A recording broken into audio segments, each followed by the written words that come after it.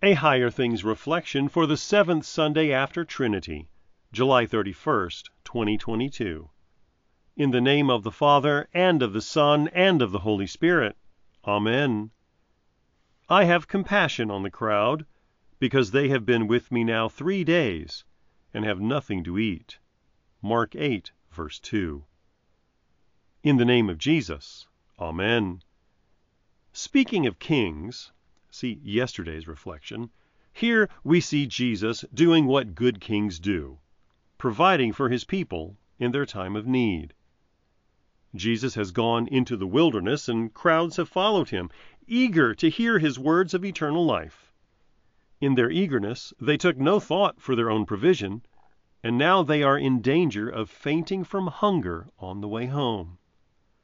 Jesus has compassion on them, but it's also a test for his disciples.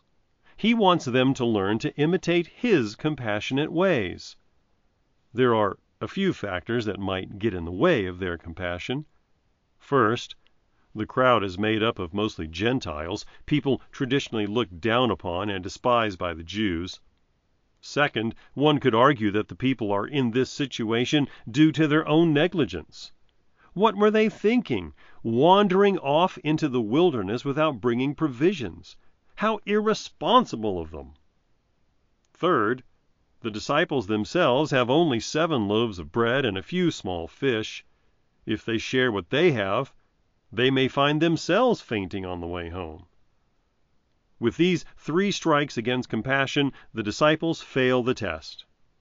How can we feed these people in this desolate place? They're Gentile sinners. They should have been more responsible. They only have themselves to blame. We came prepared. Why should we share with them and go hungry ourselves? Jesus is undeterred. He has compassion on the people, and, as God in the flesh, he provides for their needs. His compassion also extends to his disciples. He doesn't condemn them for their failure. He has them distribute the food so that they will learn to love sinners as he loves sinners. He feeds them, too, with more to spare. Thus, they learn to trust Jesus and to be generous, even in times of scarcity. And by this example, so do we.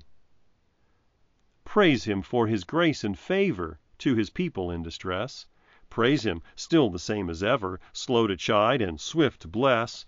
Alleluia, alleluia, glorious in his faithfulness. In the name of Jesus. Amen.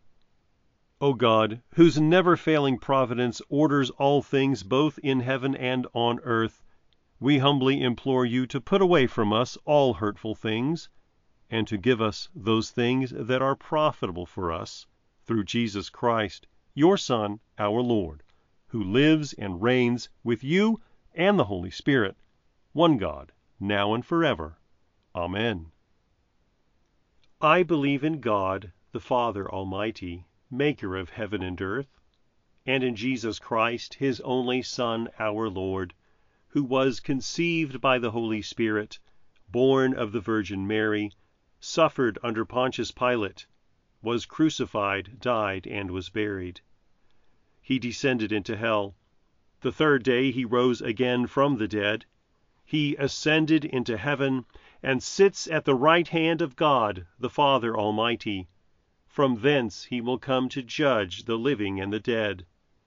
I believe in the Holy Spirit, the holy Christian Church, the communion of saints, the forgiveness of sins, the resurrection of the body, and the life everlasting.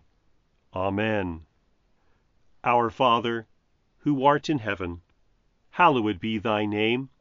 Thy kingdom come, thy will be done, on earth as it is in heaven. Give us this day our daily bread, and forgive us our trespasses, as we forgive those who trespass against us. And lead us not into temptation, but deliver us from evil. For thine is the kingdom, and the power, and the glory, forever and ever. Amen.